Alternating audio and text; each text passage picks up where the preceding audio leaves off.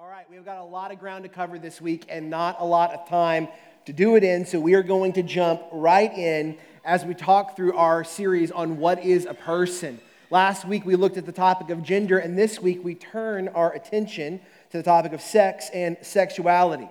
We have all been raised in a world that has perpetually told us two damaging lies. The first is sexual fulfillment is the highest form of satisfaction. That if you cannot experience sexual fulfillment, then you will not know the highest form of joy available to you in the world. That's the first lie. The second lie is that you should be radically free to sexually express yourself or fulfill yourself in any way as long as it doesn't harm someone else. That's the second lie. Now, all of us have been raised in a world that is looking to do catechism. We've been going through the Heidelberg Catechism, and that word, the concept of a catechism, is to kind of faithfully begin to step by step instruct somebody in accordance with what you believe to be true, good, and beautiful. Catechisms are teaching tools. And the church isn't the only one with catechisms, though the church has been one that has held up catechisms as a way of formation, of guiding someone along as they learn what's true, good, and beautiful. But there are counter-catechisms. There are cultural catechisms. And all of us are born into a world that has a very clear catechism on the topic of sex. You have all been raised and are living, and are maybe some of you now raising children in a world that has a clear cultural catechism for sex and sexuality. So I know that when we talk about this topic, it can feel uncomfortable. It can make us feel a little bit awkward. But the reality is that part of our avoidance of this topic has led us to a place where the cultural catechisms are not only so persuasive, they're the only ones on offer because we have muzzled God's word on the topic of sex and sexuality. And we cannot do that. We cannot do that. So we have to explore what the Bible says about these topics. Because the church, mostly out of fear of stepping on a landmine, has almost remained entirely silent on the topic of sex and sexuality. When they have spoken, they've often just merely doubled down on clarifying unrighteous views of sex and sexual activity. And that's important. We do have to draw a line between what is righteous and what is unrighteous. But if the church has historically had a message about sex, it's been, watch out, don't think about it, don't even talk about it, don't point at it, don't think about it, don't consider it, don't talk about it, don't discuss it, don't pray about it, just don't even talk about it at all. And we have to move past that. Because I believe God's word holds a vision of sex and sexuality that is not only true, but it's coherent and it's compelling. So we're going to look at three questions today, okay? The first one is, what is sex? That's the first question. What is sex? That's the first one. The second one, how has sin impacted our sexuality? How has sin impacted our sexuality? And then third, what are the unique possibilities and hurdles for Christian sex? What are the unique hurdles and possibilities to healthy Christian sex lives? Now, we're going to look at Genesis 2, verses 21 through 25. And I'll tell you, the Bible talks about sex way more than we feel comfortable talking about sex. So there's any number of passages I could have gone to. There's a whole book of the Bible, Song of Solomon, that we treat like it's, kryptonite, because we're afraid of how much it talks about a positive vision for sex. So we're going to just look at a little bit today. But if you're wondering, does the Bible say more than what we're covering? The answer is yes. It does. But I'm going to read Genesis 2, verses 21 through 25 to get us started today. After I read it, I'll say, this is the word of the Lord. You're invited to respond by saying, thanks be to God. The reason we do that is that God hasn't left his people in silence. He's spoken. We want to give thanks for that. Genesis 2, beginning in verse 21. So the Lord God caused a deep sleep to fall upon the man, and while he slept, took one of his ribs and closed up its place with flesh. And the rib that the Lord God had taken from the man he made into a woman, and brought her to the man. Then the man said, this at last is bone of my bones, and flesh of my flesh. She shall be called woman, because she was taken out of man. Therefore a man shall leave his father and his mother, and hold fast to his wife, and they shall become one flesh. And the man and his wife were both naked and were not ashamed. This is the word of the Lord. Thanks be to God. Let's begin with this question. What is sex? Now, sex in kind of cultural conversations can be used often to refer to one of two things. It can be used to refer to our biological design as male or female. This is what we often refer to as gender. It's what we discussed last week at length. But sex can also, and I think probably be more accurately used to refer to what the Bible calls a one-flesh union. A one-flesh union. You see this in verse 24, that that a man shall leave his father and mother, and so will the wife, and they shall become one flesh. This one-flesh union. We consider sex as not only a uniquely human act. Sex is not only uniquely human, but human sex is absolutely unique.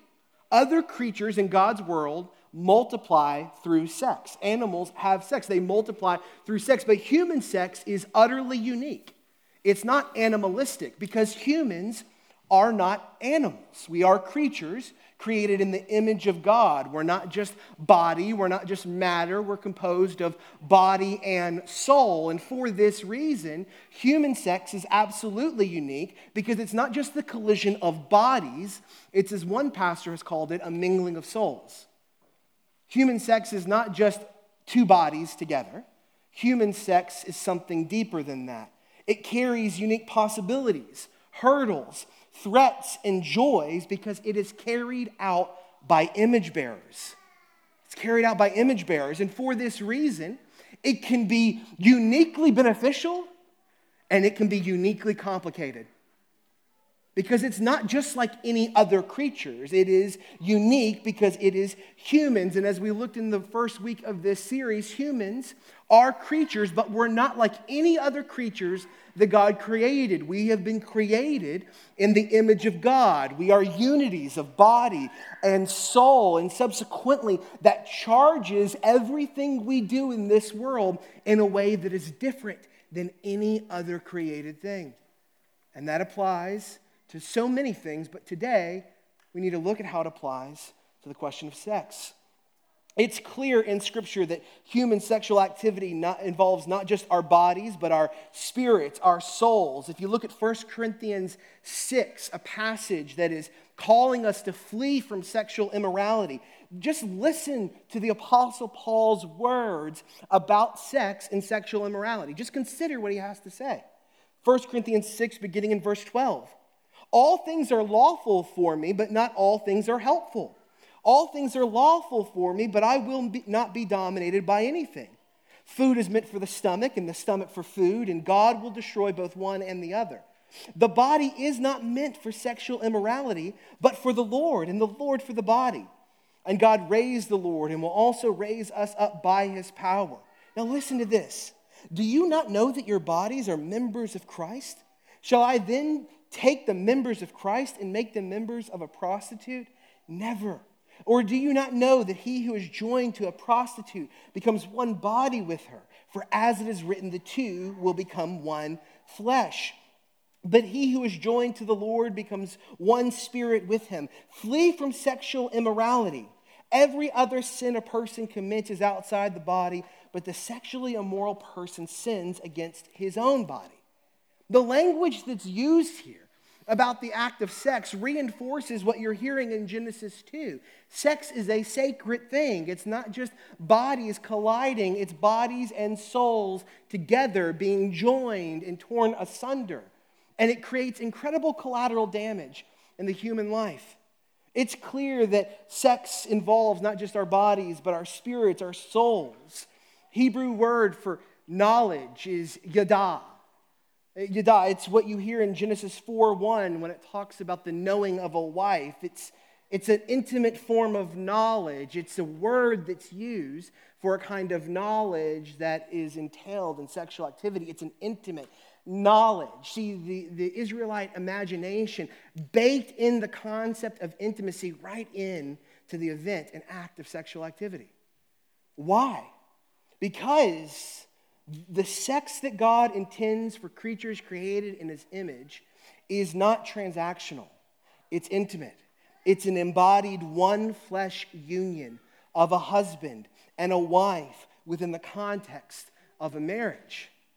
This is what God has intended from the beginning, and it's what sin has confused. Sex is the one flesh act that is meant to be experienced and enjoyed within only one context, which is the covenant marriage between a husband and a wife. So if sex refers to the event or the act of this one flesh union, what is sexuality? What is sexuality? I think this is an important question to ask because there is so much conversation on the topic of human sexuality these days. And like many conversations, it almost feels like the definitions are presumed from the start. And subsequently, nobody really knows what we're talking about. We just know there are some words we should use and other words that we shouldn't use. So no movement is made, there's no growth, there's no kind of angle towards truth because we're just kind of having a conversation with words that we just kind of feel like the meanings are superfluous or inconsequential or ill-defined. When we think about sexuality, we're not talking about the event or act of a one-flesh union. We're talking about sexual desires. We're talking about how we experience unique sexual desires. We're talking about the desires that move us towards intimacy, the desires that move us towards romance, the desires that move us towards that one flesh union that the Bible is talking about. And listen, because of the impact of sin, our desires, we're born into this world, and our desires, they're broken from the start. It's like a styrofoam cup with holes in the bottom. You can pour good things in, but the human heart just leaks them out. We're born broken. We're born with broken sexual desires, and they show up in a myriad and multitude of ways. But we are born with desires. Desires for intimacy, desires for romance, desires for this one flesh union. And these desires structurally are good. They're intended to be good. It's not bad that we experience sexual desires. It's a part of how we have been created. We have been created with the ability to experience sexual desires. Structurally, that's good by God's good design. And yet, because of the impact of sin, the direction of our sexual desires is twisted. It's twisted. Now, throughout human history, there have been more and less culturally taboo ways that those twisted desires have shown themselves up. But the fact remains, every person who has ever lived, but the Lord Jesus was broken by sin, and as a part of that brokenness, experienced broken sexual desires. Everyone.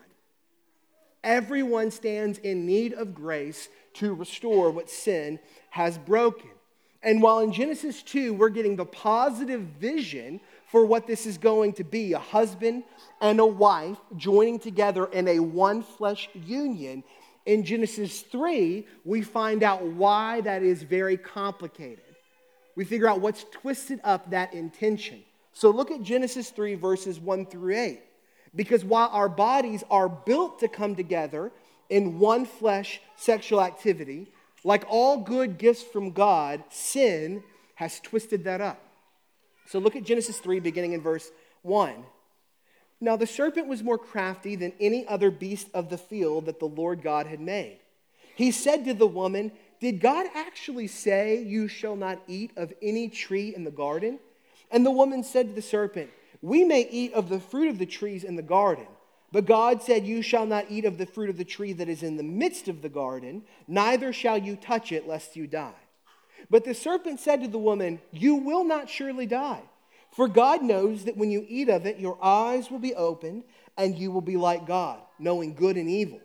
So when the woman saw that the tree was good for food, and that it was a delight to the eyes, and that the tree was to be desired to make one wise, she took of its fruit and ate. And she also gave some to her husband who was with her, and he ate. Then the eyes of both were opened, and they knew that they were naked. And they sewed fig leaves together and made themselves loincloths. Now, go back up to Genesis 2:25. Genesis 2 ends with what? And the man and his wife were both naked and were not ashamed. The first impact of sin in verse 7 of chapter 3. Then the eyes of both were open and they knew that they were naked. And what do they immediately do? They try to cover this nakedness. They try to hide it. When Genesis 2 was trying to communicate the kind of intimacy that Adam and Eve were to enjoy, the writer of Genesis 2, his kind of final point of this beautiful chapter of this union of Adam and Eve is what? They were naked and not ashamed. And what's the first collateral damage of sin entering the world? They're naked and ashamed. From the very beginning, sin has impacted our sexuality in a very substantive way. Sin leads to four things that I want to point out to you in terms of its impact on our sexuality. The first, sin leads to sexual shame. Sin leads to sexual shame.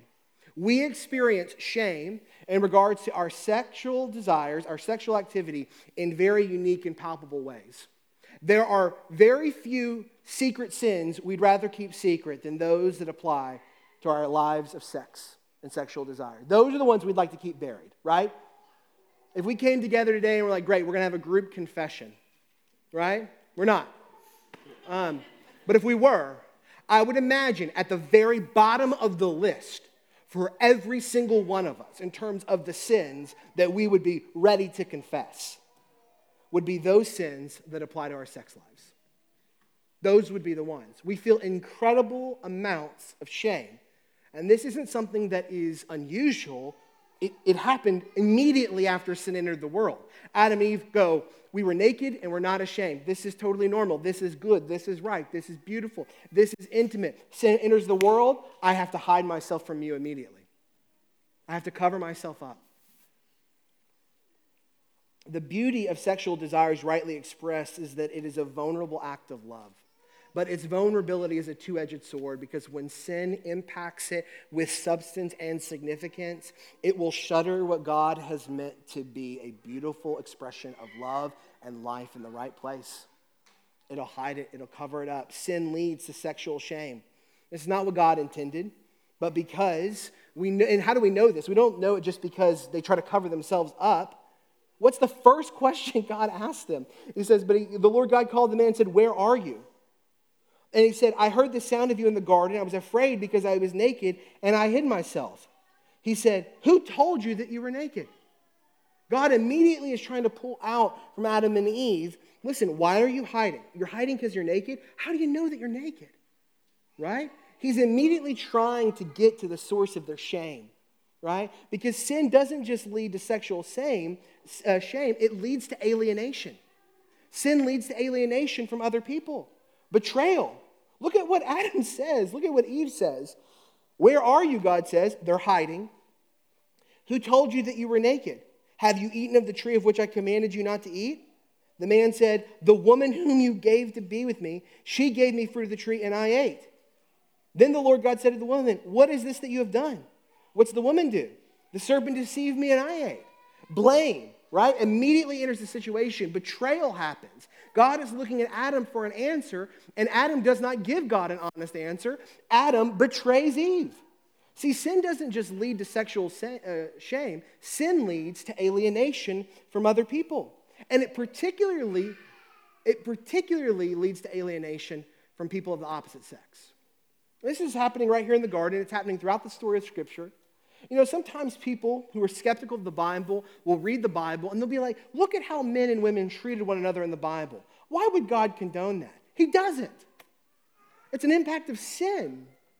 It's an impact of sin. Sin leads to alienation from other people. It makes us strangers to one another, but it also creates a unique kind of alienation between man and woman. Now, instead of moving towards one another in intimacy and love, we recoil from each other in betrayal and alienation. Now, we see this in so many different ways in the life of our culture. But one of the principal ways that we see it is just through objectification. The objectification of a man or woman treats that person as a means to an end. What can you give me? We make people easily discardable in this world, and that is a symptom of the alienation that sin has created between us and each other, and particularly between men and women. Sin leads to sexual shame. Sin leads to alienation. Betrayal happens right out of the gate with Adam and Eve throwing each under the bus. Genesis 4, do you know what happens in Genesis 4? Murder. It's the next chapter. It's the next generation after Adam and Eve. A brother kills a brother, right? Right out of the gate. Adam and Eve are hiding from God. They're hiding behind the trees. They're covering up their nakedness. Their children are killing one another. They're betraying one another. Sin doesn't just lead to sexual shame for self. Sin leads to alienation from other people, right?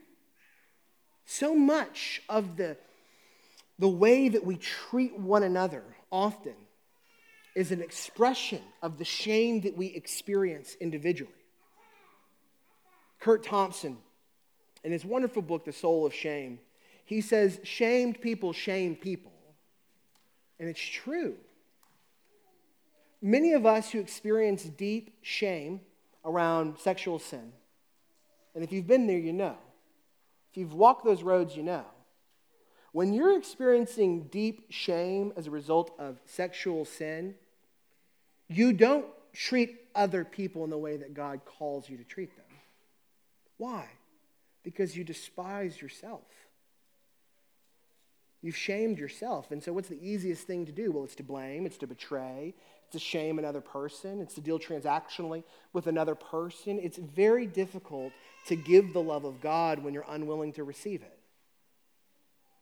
It's very difficult to extend forgiveness when you're unwilling to ask for it. Sin leads to shame. Sin leads to alienation. Sin also leads to malformed sexual desire. Sin leads to broken sexual desire for everyone. For everyone. Everyone who has ever lived but the Lord Jesus Christ experiences broken sexual desires. What's the fundamental word that we think of when we think of broken sexual desires? Lust. Lust. Lust is a general word for all manner of broken sexual desire. Lust is desiring something we shouldn't want or indulging in something we shouldn't want. Lust is universally experienced as an impact of sin. Everyone experiences lust. Now, it may not all be directed towards the same end, the same object, the same kind of thing, the same kind of someone, but lust is universally experienced, this desire for more, this desire for something that we should not want, this desire to do something we should not do.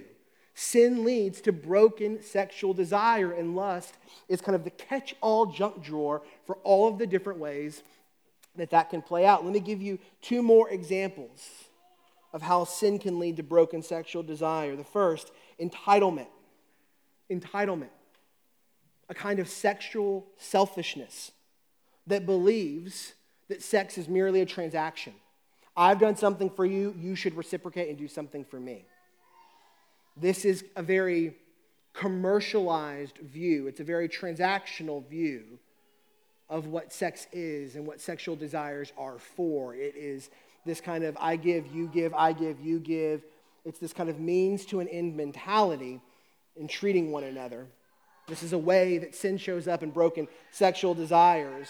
But we have to address that one of the principal ways, at least culturally, in the last 30 or 40 years, that we've had to reckon with what is a righteous and an unrighteous view of sex is when it comes to the question of same-sex sexual desires and activity. And same-sex attraction is another way that sin has impacted people at the level of sexual desire. It takes the structure of sexual desires, which are good, and it points them in a direction outside of God's will for sexual activity. Now, let me just pause here, okay? Let me pause here, because this take the speck out of your own eye before you remove the log out of another's is a pretty relevant proverb for this part of Scripture and this part of the sermon. Because typically, we are well acquainted with pointing out sexual sin in the other. We are far less comfortable identifying sexual sin in our own life. And Scripture is not going to give us the foundation to say, guess what? You are now the detective in everyone else's sexual brokenness but your own. That's not really what Scripture is inviting us into. Scripture is inviting us into a compassionate conviction that says, you know what? I want to model what a righteous view of sex is in my own life, and I want to be able to give an account for why I believe that's a true view when asked. And I don't want to be part of kind of condoning or celebrating unrighteous views of sexual activity. That's the tension of Scripture, is living right there in a place of love, humility, and truth. You lose any one of those three, you lose the game. Humility, love, and truth. Sin leads to broken sexual desire for everyone. Lust is a general box for that, but there are many ways that it expresses itself. But sin doesn't just lead to broken sexual desire. Sin leads to broken or sinful sexual activity. Shame leads to alienation. Alienation leads to broken sexual desires. And broken sexual desires lead to sinful sexual activity. Let me give you some examples of this. And here I just want to know, I tread carefully on the sacredness of your personal stories. So I just want you to know that I know what it feels like to be sitting where you're at, knowing what I'm about to step on. Okay? When we think about broken sexual activity, there's a few things that we can think about. The first one I want to mention is assault and abuse. And the statistics are clear. Sexual assault and abuse impacts many men and women. I'm not naive enough to think that there aren't people in here who haven't been impacted by sexual assault and abuse. And sexual assault and abuse are evil. They're unrighteous. They are wicked acts. And they are often committed against people in their moments of greatest vulnerability. And I am not naive enough to think that some of you don't know this personally and palpably. And maybe you've buried it because whoever perpetrated that injustice came to you in the guise of righteousness, or threatened you in a way that suggested that to name it, to address it, would be to do greater harm than what has been done to you. And that's unrighteous. It's wicked. It's evil. Sexual assault and abuse is a wicked and evil thing, and it is a broken expression of sexual desire and sexual activity. If you are the perpetrator of sexual assault and abuse, there is forgiveness. And if you're the victim of sexual assault and abuse, there is restoration. There is grace upon grace upon grace. Sin leads to broken sexual activity. Another one that we would be remiss to not address is pornography. It would be foolish for us to preach on sex and sexuality without addressing what is, in my view, the greatest threat to us living the lives that God has called us to live in our sexual lives, which is pornography. I want to be honest with you. We are in an era of a porn epidemic. It is that level of problem. And I know we would rather not address it. It is beyond the elephant in the room. It is the dragon in our homes. Pornography is the greatest threat, I think, to a robust vision of human personhood in the world outside of abortion. Pornography is a threat. It is sinful sexual activity. Along with digital gluttony and hyper-consumerism, pornography stands as the greatest threat to you, your marriage, the quality of life of your kids, their ability to have a flourishing Christian sex life one day. Pornography is a threat. It is. And I know that there are some in here who are quietly nursing the dragon in their home. You think you've got it stuffed in a closet. You think you have it hid in the attic. And you do not know that if you continue to nurse it, it is going to devour you. It's going to devour you. Let me plead with you. There is forgiveness. There is grace upon grace upon grace. And it will not have the impact that God desires for you if you keep this in the darkness. And any freedom you think you have there is a lie. It's a poison. And you can drink it in thimbles, but it poisons you nonetheless. And I beg you, come to Jesus. The kindness of God leads you to repentance. He is more kind than you can imagine. Take it from someone who knows what it's like to be caught in the throes of addiction to pornography. Grace is better. Grace is better. Whenever I was a senior in high school, I needed a youth minister to step into my life and say, grace is better than what you're settling for. I was a pastor's kid. I was so terrified that if I brought my sin to light, my dad would lose his job. I was scared into the dark. I knew there wasn't any joy there, but I didn't think there was any other way. And God lifted me from the pit of despair. A youth minister invited me into grace, and it is better. It is better. Whatever you think you'll lose in grace, God is going to multiply 100-fold in your life. In the light, I promise you. Sin leads to broken sexual activity. This would also include sexual activity outside of the marriage of a man and a woman. This includes adultery, same-sex sexual activity, any heterosexual sexual activity outside the covenant of marriage. I know that our culture wants to trivialize sex and to say sex is either everything, so it's got to be the thing you give your life to, or sex is nothing, so it's inconsequential as long as you don't hurt anyone. But that's not true. Sex is a sacred thing. Sex is a sacred thing. And to engage in sexual activity outside of the frame that God has created for it is like a fish trying to breathe out of the water it was created to live in. It will not flourish. It will not flourish. I want to take us just for a moment. That the message that you've heard so far is probably the message you've heard before. God has created us with sexual desires. That's not bad, it's good. That's true. Sin breaks our sex and sexuality in very palpable ways, and here are some ways that it has. You've heard that message before. Where we're going now, this is where I need us to kind of just buckle up our seatbelts and think through 4 things together, because I want us to think about the possibilities and hurdles of healthy sex in the Christian life. There are 4 things I want us to do here. Write them down if you're taking notes. I want us to acknowledge the possibilities. I want us to name the hurdles. I want us to address the threats.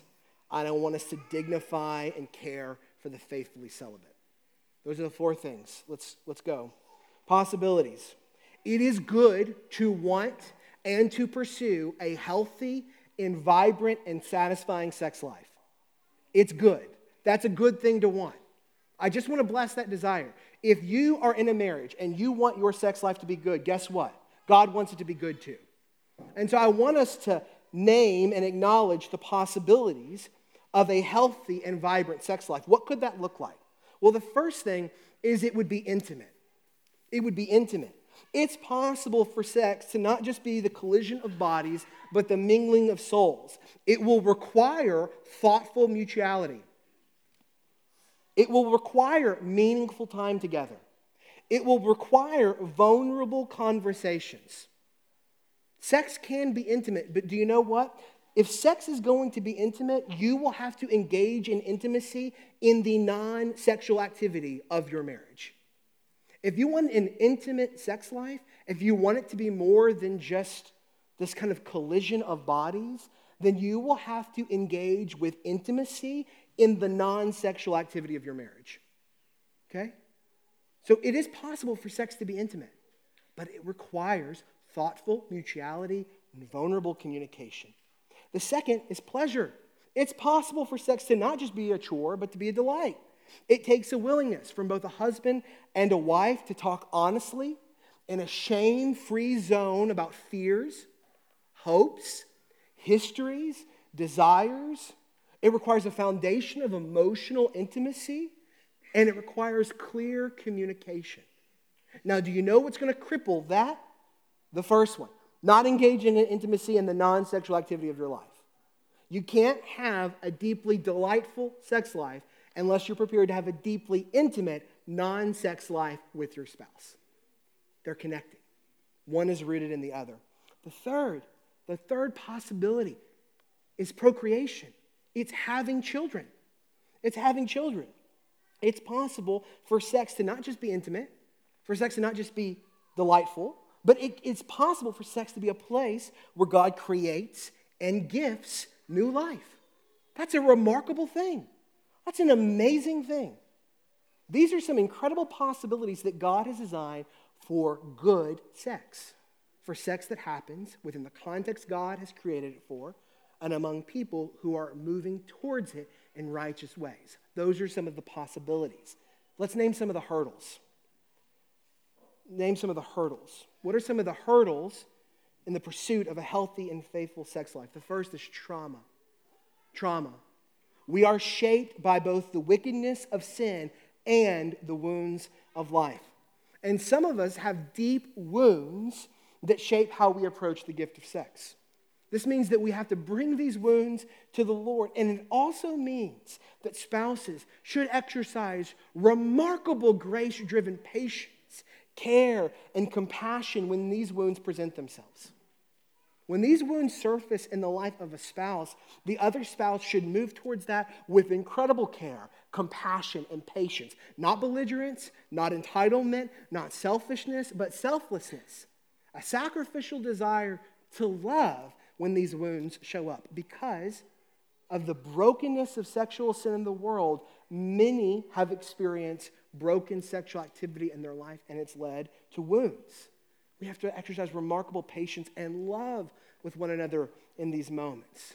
Physiology can be a hurdle in a healthy and faithful sex life. Sin hasn't just affected our souls, it's impacted our bodies. We are embodied creatures whose bodies are broken by sin. This means that not everything always works as we might hope, and we need to be gracious with one another. It's not just our souls that are broken by sin, it's our bodies that are broken by sin. And so we have to take into account that physiology can be a hurdle in a sex life. Expectations is a hurdle, right? Desire, because of the impact and influence of sexually explicit material, specifically through pornography, the expectation and desire gap that can be experienced in the relationship between two spouses can be vast. It can be vast, and this expectation gap, we need to take it into account. Not everyone experiences the same expectations or desires regarding intimacy. We have to exercise care, compassion, grace, tenderness with our spouses, knowing that not everyone approaches sex from the same background. We have to enter into this space with patience with one another. So those are some of the possibilities, and those are some of the hurdles. But what about threats? What are some of the threats? What are some of the enemies seeking to still kill and devour from you as you look to have a righteous sex life? Well, the first, which we've already mentioned, is pornography. Nothing will terrorize your life of sex and sexual intimacy more than pornography. It is a sexual terrorist. It is going to strip mine your soul, and I am begging with you to turn away from it. I am, because it will try to undermine every good thing God has for you in sexual intimacy. Pornography is a great threat. There are others, though. Transactional, right? Transactional posture. You cannot experience intimate and delightful sex if you exclusively deal with your spouse in a transactional manner. It'll just become another good or service that's offered in exchange for a chore that you did, or some time that you gave, or something that you conceded on, or an argument you lost or won. If you try to experience what God has for your sex life in a transactional way, it will fail. It will fail. You'll deal with that person not as an in and of themselves, but as a means to an end, and nothing will jeopardize your ability to engage in intimacy by saying, I really don't want you, I want something from you. If we deal transactionally with our spouses, it will compromise God's vision for our sex life. Last one, pressure. Pressure. You want to destroy the potential for a healthy and vibrant sex life? Substitute romance, intimacy, waiting, and patience for pressure, guilt, shaming, or coercion. Not only will this undermine what God intends, like pornography, it's wicked. And let me just say for the record, if you are in a marriage where you are experiencing pressure or coercion for sexual activity, you should tell your spouse that that's wicked. And if you feel like it would be unsafe to do so, you should tell someone at this church, because there is help. If you're in a sexually coercive relationship, whether you're male or female, there is help for you here. You are not going to be left out. You're not going to be isolated, and we are not going to allow those kinds of dangerous, wicked, unrighteous situations to persist in the life of our body. There is help here. Pressure is a way of threatening what God intends for your sex life. Not everybody at our church experiences life the same way. We're not all the same. And there are some groups that we need to dignify and care for because it can be easy for us to read our experience of the world over everyone else's experience as well. So I want to highlight some groups in the life of our church that I think you should be mindful of and caring towards when you think about God's vision for your sex life as a couple and what righteous sex lives look like in the life of our church. We have many singles in the life of this church. In this church, in our community, we're not all married. This means we want to acknowledge that there are people who experience holy desires towards a spouse and the intimacy that attends to that relationship, and they're still waiting. And we should move towards these brothers and sisters with care, with consideration. We should, in healthy and holy ways, invite them into the care and the community of our households. We should do that together. We should honor what they're doing. We should honor their striving to live faithful, righteous lives, and we should extend community care and love towards them as they wait for the holy desires of their heart to be fulfilled. Persons with disabilities or impairments, because of the private and covered nature of our bodies, there are certainly those among us, right, known or unknown, who experience unique disabilities that challenge their experience of a healthy sex life. We won't know who those people are, but we should be mindful that they're among us. We should be mindful that they're among us. We should be mindful against reading our experience of sex over theirs. We should be generous in our consideration of them. Same-sex attracted brothers and sisters. We're a church family that includes men and women who experience attraction to the same sex. They're looking to live grace-filled lives of holiness in their sex lives. They are abstaining from acting on these desires. They are models to us that the Christian life requires of all of us, not just them, the transformation of our sex lives and desires. And we should be considerate. We should be caring. We should honor them. We should love them. We should treat them with grace, with holiness, and celebrating the victory of faithful lives lived faithfully. The widowed. There are members of our church family and community who have lost their spouses. These are people who have known the fields of marriage, and they know what the Christian life requires of them, and that they're now in a different season of their lives. These are people who have known the kind of beauty and possibility of intimacy in a Christian marriage, and yet now, because of loss or death, it's been removed from them. We should move towards those people with consideration and with care. Those struggling with infertility. We have husbands and wives in our church family who long to be able to conceive and yet experience difficulty and struggle in childbearing. We cannot forget to exercise gentleness as we remain long-suffering in prayer with them and for them, mindful that for some who desire procreation in their sex life, it's not something that God has given in this season. I know, in light of all of this, there are tempting paths for us to minimize what God's word has to say about sex in our present moment. There are some who say sex is everything. You can't really live a life of flourishing without engaging in sex. There are some who will say sex is anything. If it doesn't hurt or harm someone else, it really shouldn't matter to you what people do with their bodies. There will some who say sex is nothing, meaning it really isn't a loss to not experience sexual intimacy. But for the Christian, we have to deny these paths, and we have to embrace the path that for the story of the Bible, sex is a sacred thing.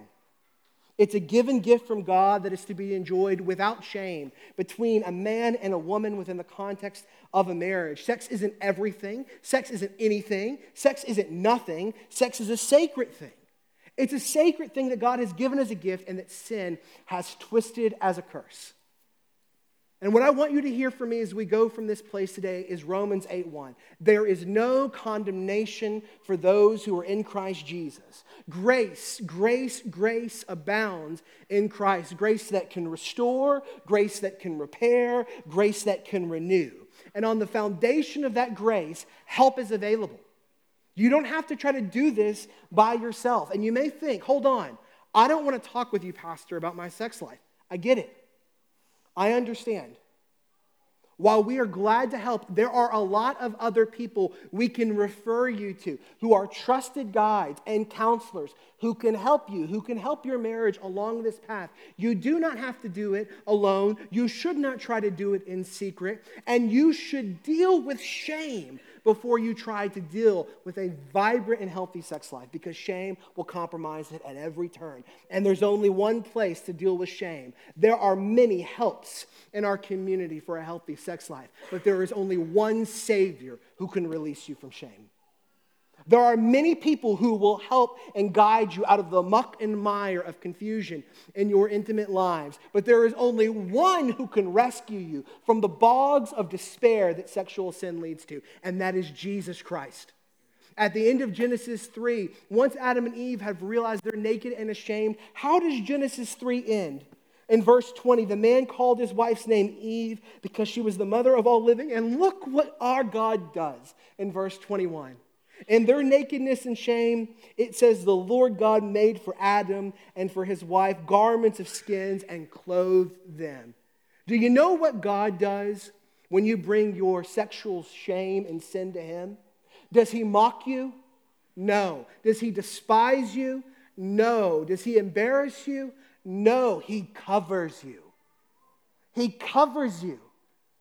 And as he clothed Adam and Eve with the skin of an animal, he clothes us with a better garment, a better covering. No matter what you've done, no matter what you're doing now. 2 Corinthians 5:21 says that when you bring your sin to God, he takes that sin, he places it on Jesus, and he places the righteous garments of Christ on you. I don't know what you think God can't release you from, but I know that God can release you from sexual shame. I don't know what you think God can't break the shackles of addiction from, but I know that God can break the shackles of sexual addiction. I know it. I have walked those paths, and do you know what they're paved with? Grace. The whole way. All the way into the kingdom. And a song, and do you know what the song is? The delighting love of God. I don't know what you think will be said about you when you come out of the darkness and into the light, but I know what God will say, and he'll say, welcome, my beloved son. Welcome, my beloved daughter. And the road to a righteous sex life will be paved by grace you can never lose because you can never earn. Let's pray. Father, we love you. We thank you for your grace and mercy. We pray that you would bless us in the name of Christ and by the power of the Holy Spirit. We ask that you would free us from the shackles of addiction, shame, and sin, and that in all things that we would walk on the grace-paved roads of faith in Christ. We love you. We pray this in the name of Jesus by the power of the Holy Spirit. Amen. Would you stand with me as we receive the Lord's Supper?